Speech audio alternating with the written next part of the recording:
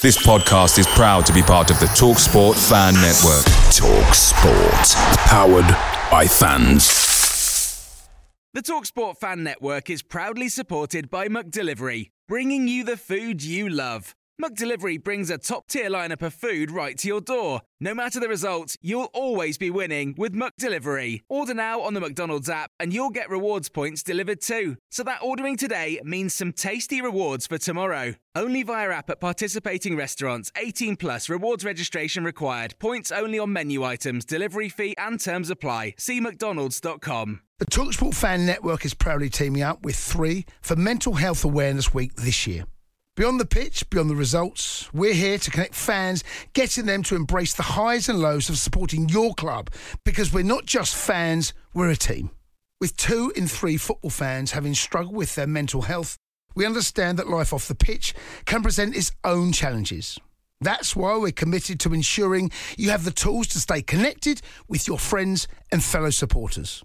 Take a moment to connect with your mates. A simple text or an open conversation can make a world of difference. And if they don't respond right away, don't hesitate to follow up. Let's all take a moment to talk more than football.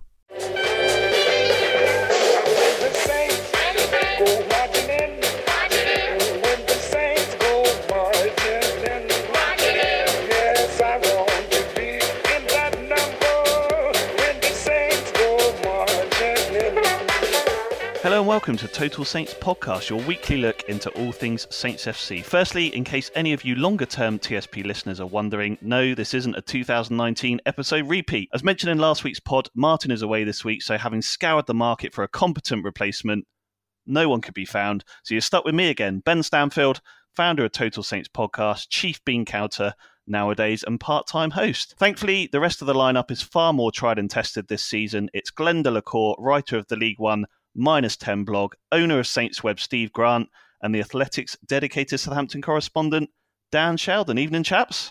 Evening. Oh, there's that enthusiasm I've missed so much. Glenn, let's get started with you. Good week? Yeah, it's a good week. I'd just like to say, this comeback of yours, is this like... It's like take that, isn't it? Is it like Ronaldo coming back to Man United, or is it like Ollie Lancashire coming back to Saints? Where does it kind of... Probably somewhere in the middle. Somewhere in the middle. Yeah, well, yeah. Ronaldo's not going too well at the moment, is it? Oh, what an afternoon that's been. Yeah, that's amusing, isn't it? So, original question. My week. It's been a good week because my other thing that I do other than football is go and see lots of bands and live music, and it was my first visit after it all opened up again. So I went down to the Joiners and saw a band called the Raytons and a couple of other bands as well who were all really, really good. And I just wanted to do a little plug for the local venues, really. They've done well to be able to reopen that place. It sounded absolutely. Like they were in trouble before the pandemic. Yeah, I think so. So in Southampton we've got the Joiners, we've got the 1865, we've got the Engine Rooms, and we've got the Brook.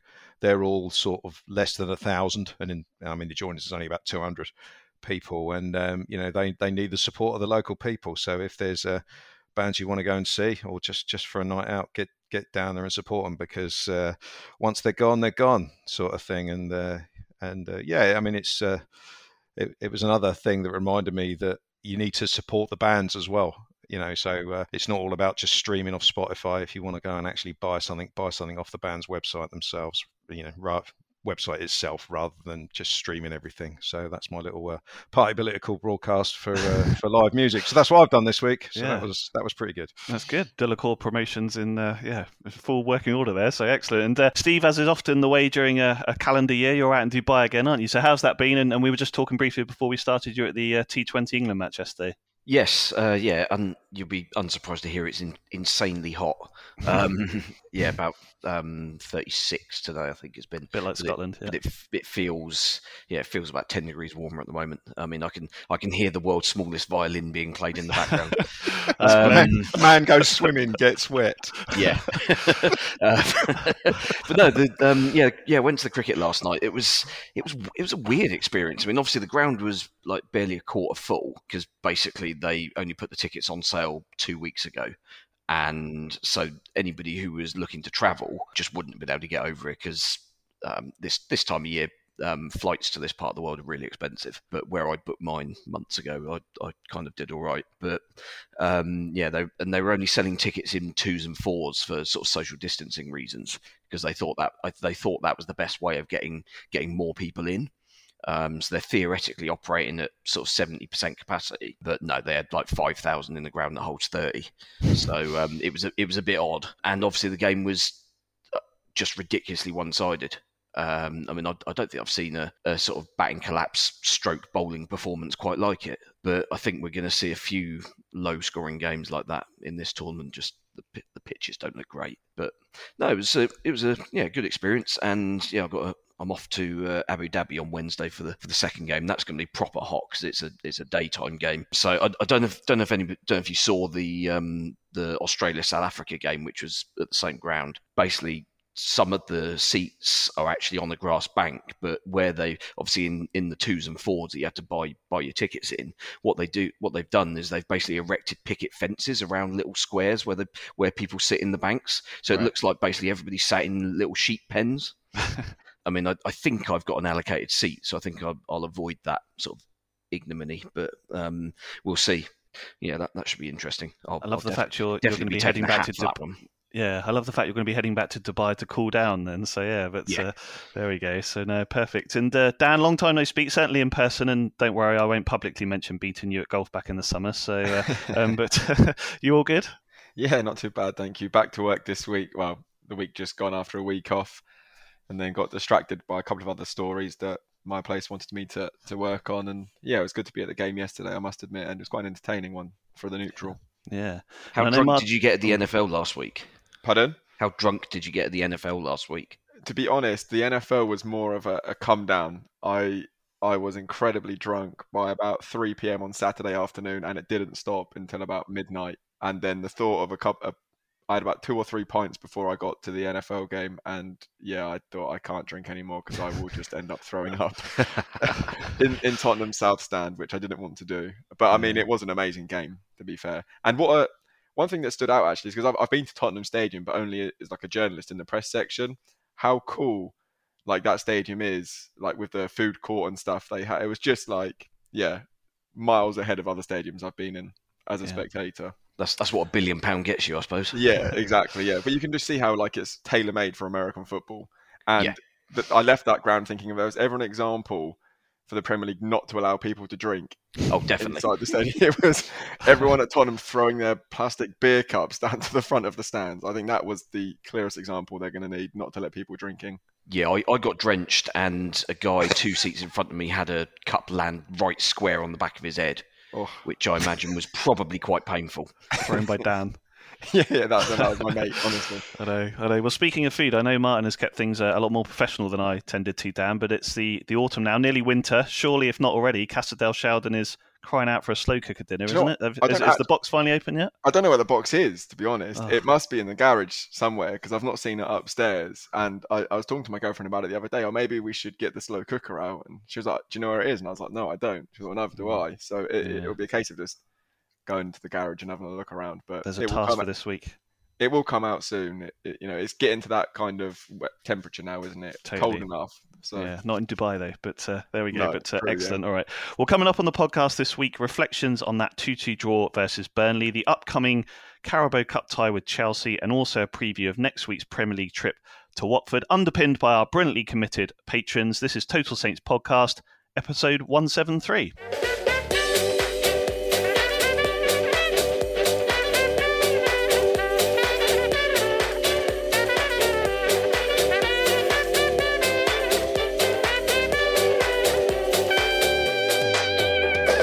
This is the Total Saints Podcast with Ben Stanfield, Steve Grant, Glenn Delacour, and The Athletic's Dan Sheldon. Saints' latest Premier League encounter saw the always attractive Burnley arrive at St Mary's, the match eventually finishing 2-2 after a pretty entertaining 90 minutes. Dan, Steve and Glenn weren't holding out much hope on last week's pod for an overly exciting match, but what did you make of it all in the end? I was probably thinking along the same lines as them when I got there. Like, it was just going to be attritional, like this is going to be a painful kind of 90 minutes to endure, but I was pleasantly surprised. It was a bit chaotic at times. There was a really good spell and particularly good with the crowd as well, kind of 10 minutes before half time when Livramento did eventually score, where Southampton just went close, like chance after chance after chance, and you just thought, is it going to be one of those afternoons? And then Livramento to get his goal. I mean, the Redmond miss before that, the Walcott miss, which I thought was poor. Yeah, it was just a mad game, really. Like not one you'd expect, Southampton and Burnley to play out. Like Burnley aren't in too many entertaining games, but it generally was a very entertaining game. I mean, I was disappointed by Southampton's performance because I think all that good work they've done defensively at the start of the season, you know what Burnley are going to do, yet they still didn't really it was a long ball that ended up with, I mean, Cornet was great, but Southampton know that they're going to be pumping it long. So I was a bit disappointed by that, but yeah, I mean, all in all, it was, as I said, an entertaining game for the neutral. Yeah. Steve, one of those could have won, could have lost, but a draw seems all right in the end games, or a sense of frustration, do you think? I think mostly the latter. I mean, certainly they had sort of 2 or 3 presentable chances that they didn't take, but the bulk of the chances went our way, and our finishing was pretty wayward. I mean, we'll kind of give allowances for the two that hit the woodwork, but yeah, for the most part, our finishing just wasn't quite up to scratch. I mean, we had, I think, 19 shots, but only 4 of them were on target. Now, I think 5 were blocked as well, so it's possible that some of them were possibly on target as well. But I think you've got to, I mean, when particularly a side like Burnley, who actually aren't actually as good defensively as is often made out, especially at the moment with Ben Mee being unavailable. We created the chances, and we should have scored 3, 4, 5 goals, but didn't. So that's frustrating. I mean, we did score 2. Which is an upgrade on most of our games this season. But yeah, it's one of those frustrating ones. But I think bigger picture, last 2 games, our performance sort of getting towards the final third has been a whole lot better. And I mean, there's a kind of worrying coincidence here that's coincided with James Ward-Prowse not being in the team. I wonder whether there's something in that. I mean, obviously, we know we spoke about it last week in terms of Diallo's different attributes, in that he's more willing and able to dribble with the ball past players in that midfield position, whereas Prowse will often lay it off or lay it round the corner for somebody, which is probably a lower, a sort of higher percentage play, but doesn't necessarily open up the game quite so much. So yeah, I think Ralph's going to have an interesting dilemma next week when Prowse is available again, to see exactly how he fits all these players into the team. Because I mean, based on these 2 performances, I'm not really sure you can drop Diallo. No, I'd agree. And yeah, we'll come on to talk about that, Dan. Get your thinking cap on, because I was going to pick that up with you about if and where Prowse fits in next week, etc. But Glenn, you were at the game as well. Your general reflections on the 90 minutes, and I was interested to get your view. I heard you talking about Djenepo last week, and maybe apart from creating the goal against Leeds, hadn't done much. So were you surprised to see him dropped and/or Walcott recalled? Well, I'm not as positive about yesterday's game as other people seem to be. I didn't understand the selection of Walcott. I didn't understand why he stayed on the pitch for 75 minutes, because I thought he was mainly awful. So I'm not surprised that Stuart Armstrong didn't start, because he just doesn't look 100% fit at the moment. But yeah, the inclusion of Walcott was a surprise. I think the start of the game, Burnley went in with a midfield 3, and that seemed to cause us a few problems. And Diallo and Romeo seemed to struggle to get to grips with that. And it wasn't until the goal went in that they did start getting to grips with it. And we came back into the game, and we got to the end of the first half, and we were, sort of on top for most of it. And that was the time when, we missed all the chances and eventually scored. I was very disappointed with the defending, as Dan pointed out. I thought both goals were bad from a Saints point of view. I mean, Livramento's let Cornet run off the wing. He's completely unmarked, so whether he didn't communicate with Bednarek or whatever, at the end of the day, Cornet doesn't look the biggest, and he's had a free header and scored. And the second goal is a standard Burnley goal. I mean, Mr. Deitch will think it's a great goal. It's a ball up to Wood. He's battled. Ball's dropped to a midfielder. None of our midfielders have picked up. I think it's Westwood. He lobs it forward, and the lad's completely unmarked again. Bednarek's wrong side. He's kind of there, but he's wrong side. And it's a good finish, to be fair. So they can say it's a good goal. I just think that's bad. And against Burnley, you've got to do the basics. You've got to head everything and win the second balls and keep everybody marked. And we didn't do that. And that second goal reminded me very much of the one that Vydra scored against us a couple of years ago, when it was a similar sort of thing, just a lob forward from midfield, and he smashed it. And so I was disappointed. I didn't think Ralph managed the game particularly well. It seemed to be, there was one period in the second half where sort of Elyounoussi came inside, and we didn't seem to be playing with a left winger at all, and that seemed to stagnate the attack. We didn't seem to, after it went to 2-2, I never really felt like we were going to push on and win the game. But and at the end, I mean, personally myself, I kind of settled for a draw with about 10 to go, because I felt like Burnley were more likely to score from another Route 1 goal than we were to carve them open. But at the end of the day, it's a point, and it's another game undefeated. But I don't think Burnley were great, and I feel like we should have won. I mean, we've played two, in my opinion, poorish teams the last 2 weeks. We've got 4 points, which is okay, but I do feel like it really should have been 6. Yeah, I was going to ask a bit later on, but bearing in mind you've touched on it now, Glenn, why don't we pick up on that? Because do you think that's a bit of the frustration with Saints fans? Because I wrote down here obviously the fact that he didn't make a change until 74 minutes when he took Walcott off and brought Stuart Armstrong on. Obviously, to a great ovation, you could tell the Saints fans wanted Armstrong on. But he almost seemed to imply after the game that he'd done that because Burnley had changed their system and he wanted to almost counteract it. And I suppose that's maybe been a bit of a sense of frustration around the manager the last couple of years, is that we don't always sort of take the first step forward. We almost sort of seem to react. And I think I would agree with you. I mean, I was surprised Walcott was on for that long. So do you think maybe that is the frustration around at the moment a little bit?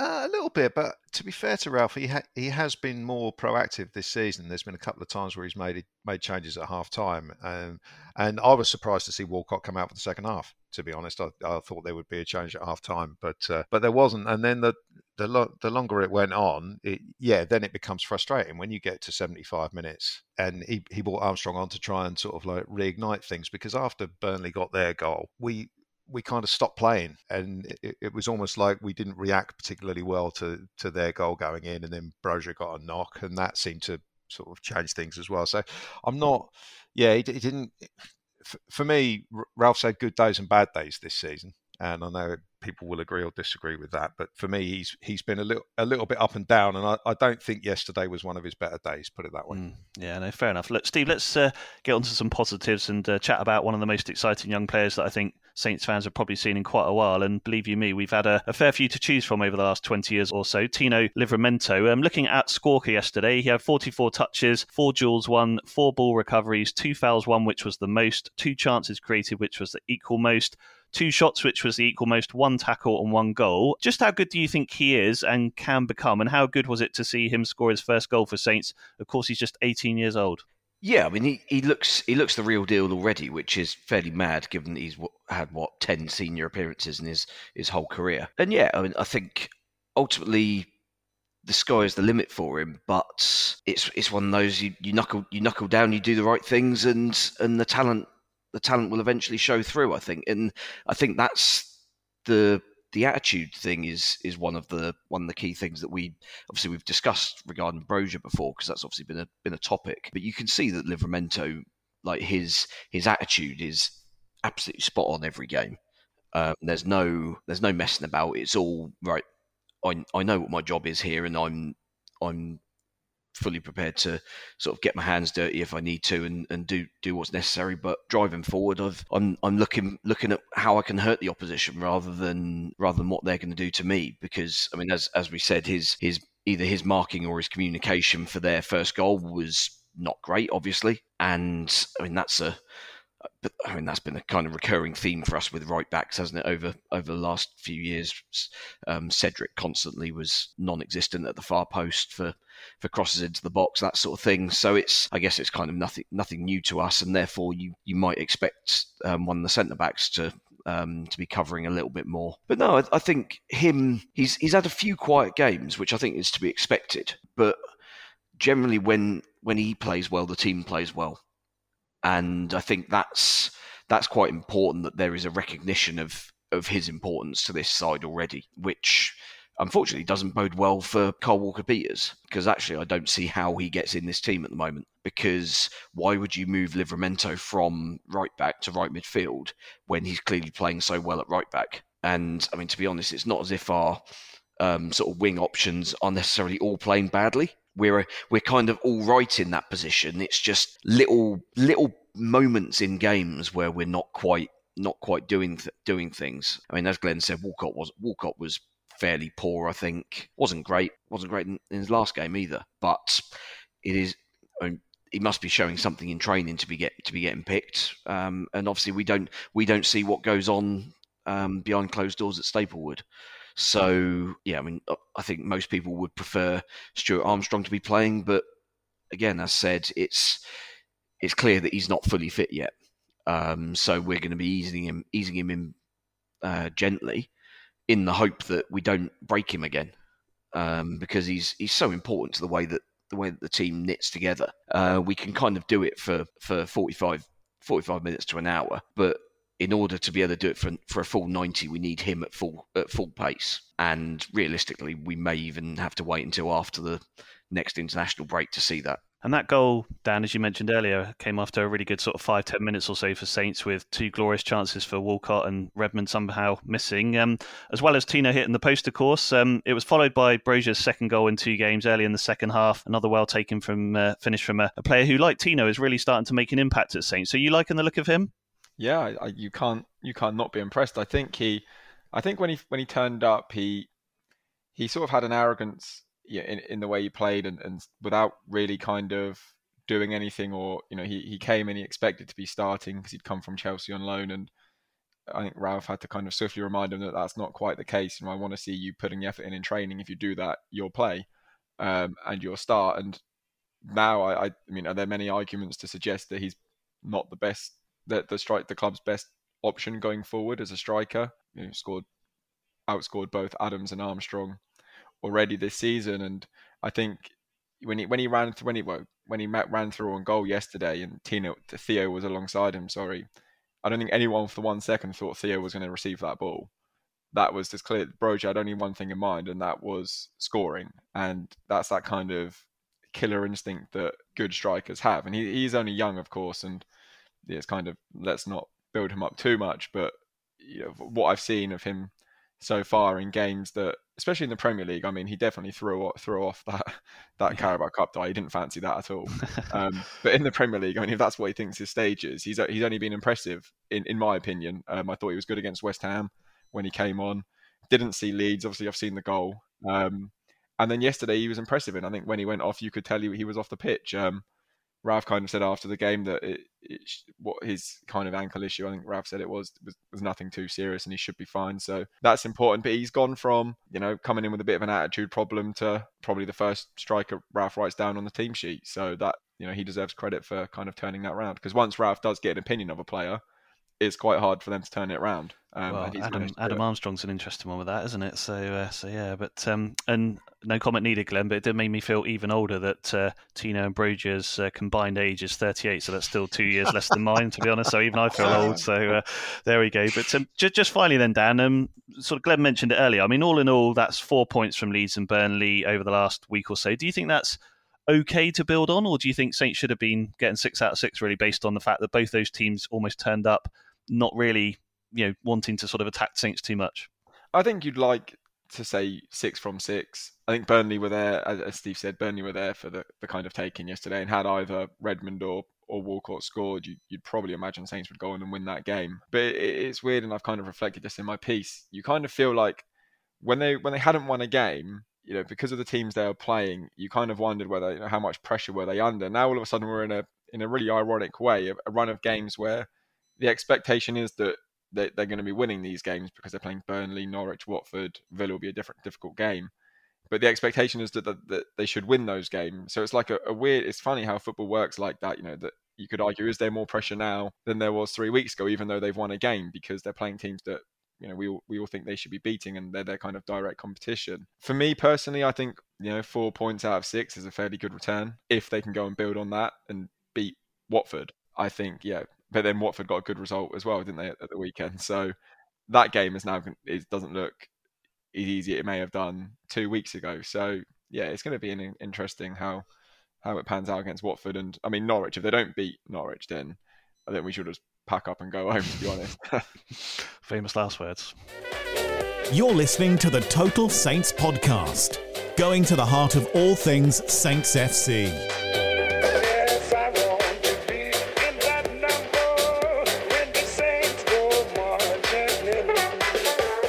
Well, after back-to-back home matches for Ralph Hasenhüttl's side, it's now back-to-back away trips this week. Thankfully, neither are too far from home, but combined, they've just scored 12 goals this weekend, exactly what we need. In a moment, I'll get the guys to give their thoughts ahead of the Watford match next weekend, but before that, Saints travel to Stamford Bridge on Tuesday night for the Carabao Cup round of 16. Chelsea themselves expected to be without Romelu Lukaku, Christian Pulisic, and the German Shane Long, Glenn's words, not mine, Timo Werner, at the very least, just like they were in their 7-0 win over Norwich. Glenn, well, Saints will obviously want to continue their cup run if they can. Is this a bit of a free hit for them? I think it's a game where we're going to play all the squad players, so you're going to see all the ones that are not in the team at the moment. So you're going to see the likes of Forster, Walker-Peters, Lianco, Teller, Armstrong and Adams. Adam Armstrong, that is, and Che Adams. You're probably going to see all of those, but we can still put a fairly strong team out on the pitch. I don't see us putting our first choice league side out. I assume Brozier can't play unless the Carabao Cup's got some strange rule. So I think first and foremost, it will be a case of giving those players a game. If we win, it's a bonus. Chelsea will obviously rest some as well. But we all know the strength of Chelsea. I mean, I see this game as a scouting trip for next season. We'll see some more of Chelsea academy players and see if there's any coming to the end of their contracts. And because they seem to be our best players at the moment, so let's keep that strategy going until next season. But as for the game itself, I kind of see it as a free hit. I'm not expecting us to win, but if we do, great. Just with the Newport game, I think Dan touched on this, and it's a very good point. The players who came in looked like they all had a point to prove. They all wanted to prove that they should be in the starting lineup, and now you've got Brozier and Elyounoussi, probably amongst others, who are now fixtures in that starting lineup. So people should be looking at this game, especially the ones that have recently dropped out the side, like Armstrong and Adams, as a chance to really stake a claim to get back in, because there are places up for grabs, but you have to put in the performances in games like this. So it's certainly got something riding on it individually for players, but it's not going to define our season whether we if we get beat by this by Chelsea. Albeit both sides will likely make changes, Steve. What do you think Saints and Hasenhüttl took from the recent Premier League game there that they might be able to use in this match?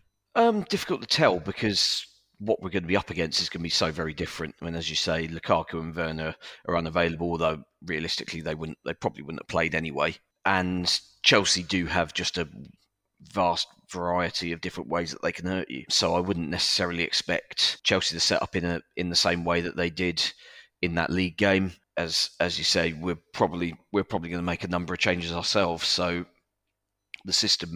our own system may change. I wouldn't expect us to start with the system that we played the second half in, where we made the change and went with three at the back. But I mean, who knows? I mean, if Lianco's going to play, then I think realistically you probably want centre halves. Defenders. Well, yeah, you probably want centre halves either side of him, giving him a bit of support.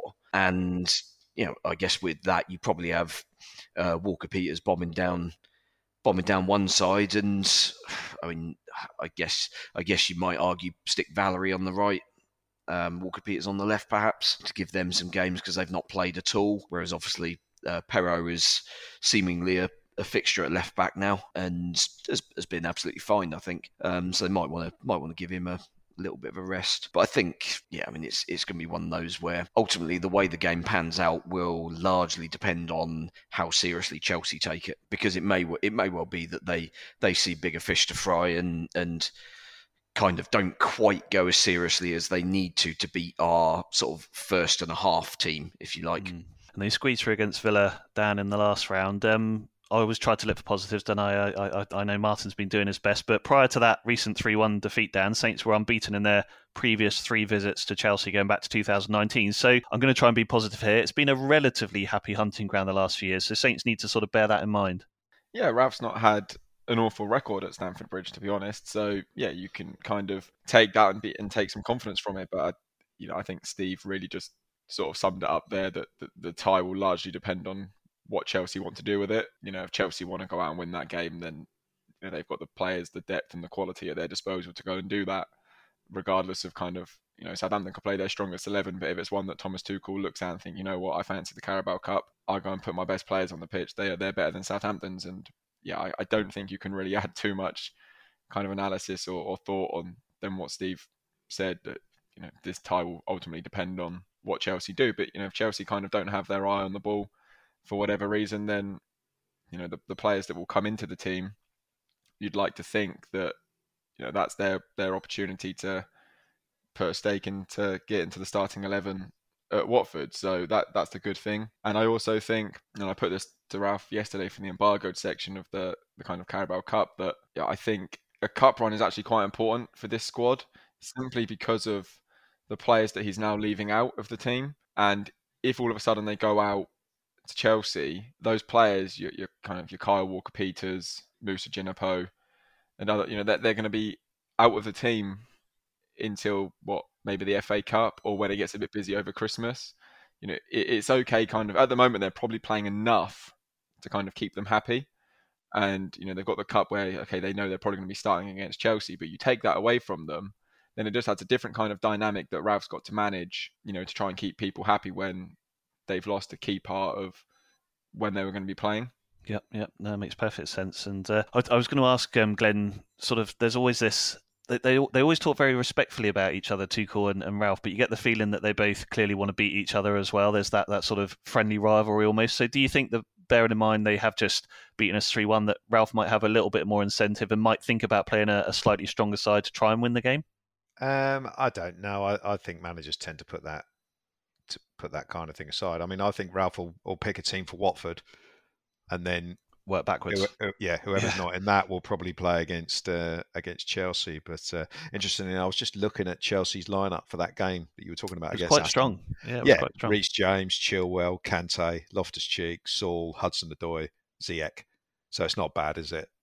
So if they put out a side or anything like that, it's going to be a tough game. But there does seem to be a little bit of an extra rivalry between Ralph and Tuchel in the same way that there is with Jurgen Klopp, I guess. But yeah, they've the other two managers have got slightly better resources than we've got. I know. So all right, well, we're not going to do overall predictions. We'll do them for Watford. But Steve, come on, let's put you on the sort of mantelpiece here. Do you reckon Saints are going to get through or not?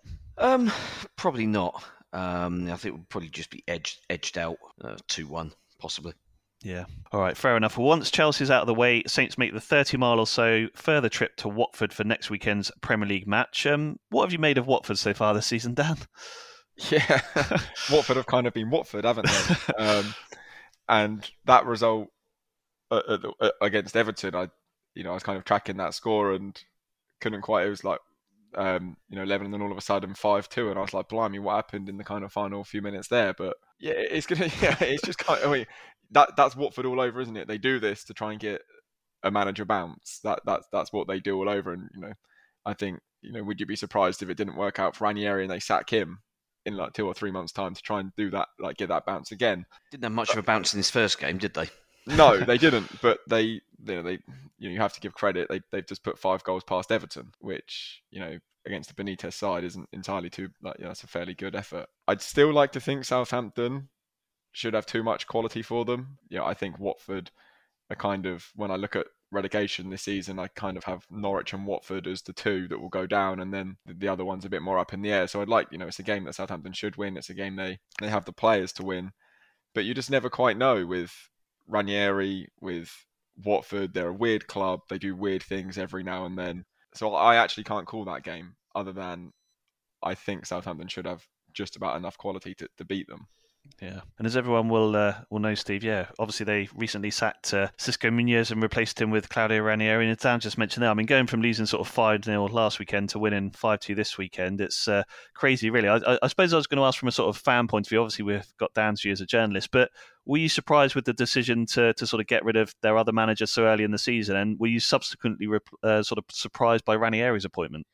No and no, I think. I mean, Watford, as Dan said, Watford have always had this reputation basically since the Pozzos bought the club, and have kind of operated it in a very sort of Italian way, really, in that they've got no particular issue hiring and firing kind of on a bit of a whim when they see the tide turning in the wrong direction. And yeah, I mean, other than they beat absolutely pathetic Villa on the opening day, and I think who else they beaten? They beaten Norwich before they then won at Everton today. So yesterday, sorry. So yeah, I don't think there was any particular shock that Xisco got the boot. Ranieri, I mean, he was available, and he'll be a popular choice for a period of time. But I mean, we'll see. I mean, he's at the end of the day, he's won a title in this country, so he's got pedigree, but that's not really what Watford need. They need somebody who can battle against relegation, and I mean, obviously failed pretty spectacularly at his last attempt. So yeah, we'll see how that goes. But I mean, they'll be up for it Saturday. Obviously, having come off that fairly extraordinary second half at Goodison. I mean, the level of booing from the home fans must have been off the scale. They love a good boo up there, but they're just waiting to get a Benitez as well. Aren't they? Yeah. But I think, I mean, as Dan said, we should still be good enough to beat them. And basically, as a general rule, you keep Ismaila Sarr quiet, and you should have more than enough to beat them. That's kind of the general trend for Watford in like their last two seasons in the top flight. That he's the key player. You stop him, you stop them from creating anything serious. And as long as we've got a plan for that, then I think we should be okay. Yeah. So maybe more must not lose than must win potentially. Well, I mean, the problem is they're above us at the moment. So I think it's one of the games we've got to look to try to win. If we put in a half decent performance and only get a draw out of it for whatever reason, then okay, you kind of sort of draw a line under it and move on. But I think it's one that will have. I mean, certainly when the fixture list came out, you looked at this run of games. I mean, Leeds less so, but certainly Burnley, Watford, Norwich as a run of 3 games is kind of almost exactly what you want to get yourself up and running for the season. I mean, beaten Leeds, probably should have beaten Burnley. So now if we can go and get wins against Watford and Norwich, then all of a sudden you're probably knocking on the bottom end of the top half with, I mean, what would we have then? 14 points on the board. So yeah, I think all of a sudden everything has a completely different complexion on things when. If that happens. Yeah. And Glenn, alongside trying to find positives, of course, I always liked tempting fate as well, as regular listeners will know. Saints are unbeaten in their last 7 league visits to Watford, including 3 wins, the last one being that 3-1 a couple of seasons back. How do you see this one going? And I was going to ask, do you think the fact that we're playing Watford away rather than Watford at home is more of a positive, because that potentially means that they have to come on to us and that will leave the gaps that we can hopefully exploit? Yeah, I mean, we've got to get our away form back, haven't we? We've got to win away from home sooner or later, because we haven't done it for a while. And I think this is a very good opportunity to do that. You know, I think Watford are a ridiculous club. I can't be bothered with them, to be honest. They're the sort of club I never know anything about, because everything changes and I just can't keep up. I know Ranieri, obviously, when he took over. If you'd have asked me who their previous manager was before Ranieri, wouldn't have had a clue. Honestly, not a clue, because it's another random guy who's been around for 6 months and then he's gone, and that's it. You know, you look at some of their players. I mean, I watched Match of the Day yesterday, saw their game against Everton. I mean, Everton were pathetic second half. I mean, and Josh King looked like a world beater. And every time I've seen Josh King play, against Saints or against anyone else, he has looked anything but a world beater. But so he'll coming then. Yeah, I mean, he'll obviously be, have loads of confidence. They've got Sissoko in midfield, who is kind of immobile, but if you let him run the game, he will run the game. So that's a key battle as well. But I think their last home game, they got absolutely stuffed, didn't they? So they'll be looking to put a performance on for their home fans. They will see us as a game that they can certainly win. So hopefully we get the chance to play on the break a little bit, and it should play into our hands a little bit, and we should be good enough to, as Steve said, we should be good enough to win it. But I certainly don't see us losing this game. Yeah, and just as we were kind of talking there, I mean, obviously they don't have a game midweek like we do either. I appreciate we'll probably be playing second string, but they are literally going to come into that game off the back of a 5-2 win, which in true Saints style is not exactly what we need. I don't think it really matters. We know they're going to be confident. We know they're going to be, they're going to be up for it. And we also know they're going to have Craig Cathcart as centre half, who's absolute garbage, and Ben Foster in goal, who's older than me. So, it's that they are what they are. If we play well, we should beat them. But if we're not up for it and don't do the basics right, same as the Burnley game, we'll struggle.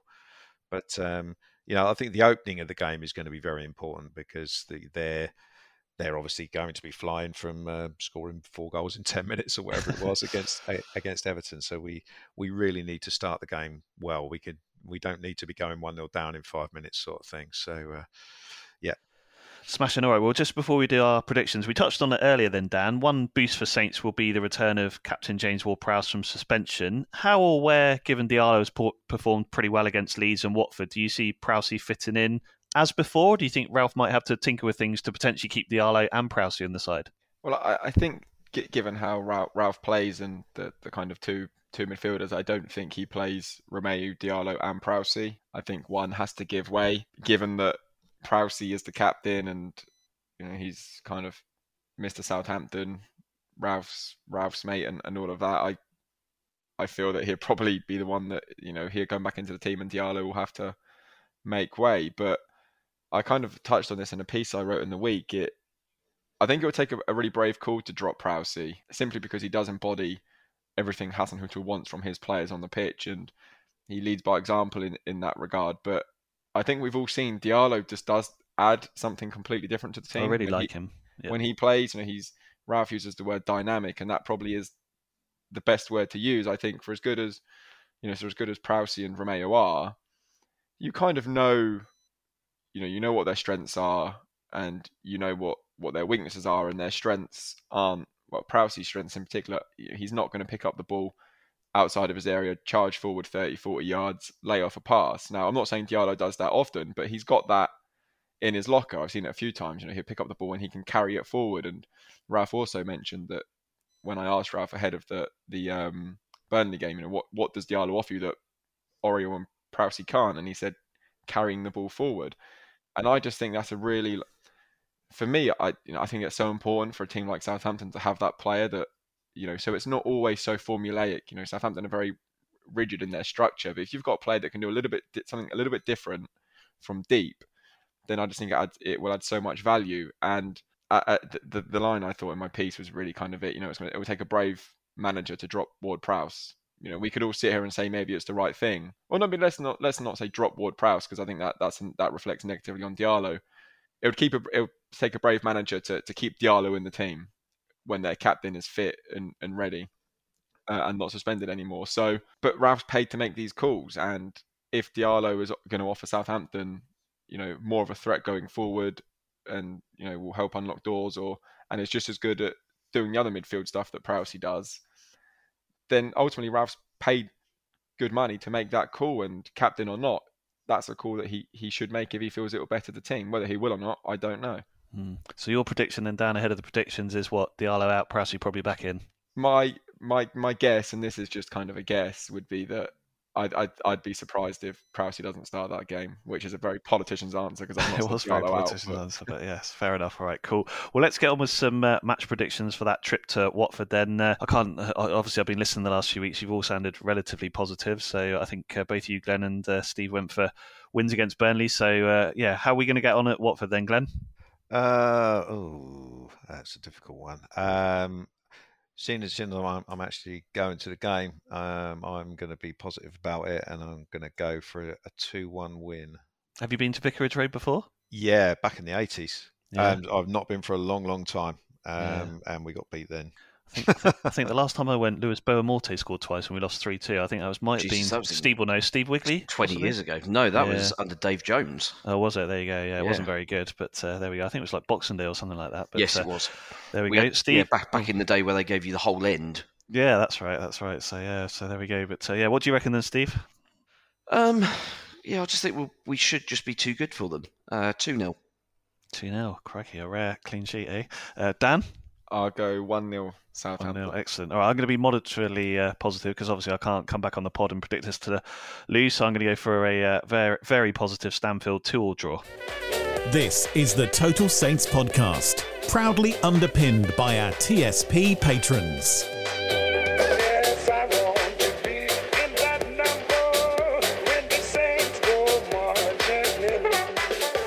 Well, that's it for this week's pod. Thank you for listening to the four of us. Hopefully I've not let Martin down too much. Thankfully, for everyone's benefit, he'll be back again next week. Glenn, Steve and Dan, appreciate your time and view as always. Before we go, a shout out to our Matt Letizier TSP patrons, Colt Baker, Ed Busy, Phil Cook and Dave Ernsberger. Likewise to Nick Reed, our Francis Benali patron. Big thanks to you guys and all our global patrons for the ongoing support of this pod. If you'd like to get in contact with TSP to relay any feedback, questions or comments, you can contact us via email, totalsaintspodcast@yahoo.com. The social media handle is Total Saints Pod on both Twitter and Facebook. You can visit our website, totalsaints.co.uk, or YouTube site, just look up Total Saints Podcast. You could even become a TSP patron via Patreon, which is patreon.com/Total Saints Podcast, where we have 4 tiers to choose from, ranging from £5 per month to £20. All support is always welcomed and appreciated. Right, until next time, TSP listeners, keep marching in. 'Cause we all need these colours, we all believe these colours. When our hearts are on the line, we cry tears of red and white. When I need a friend, I go down to Chapel End, and we sing these colours till the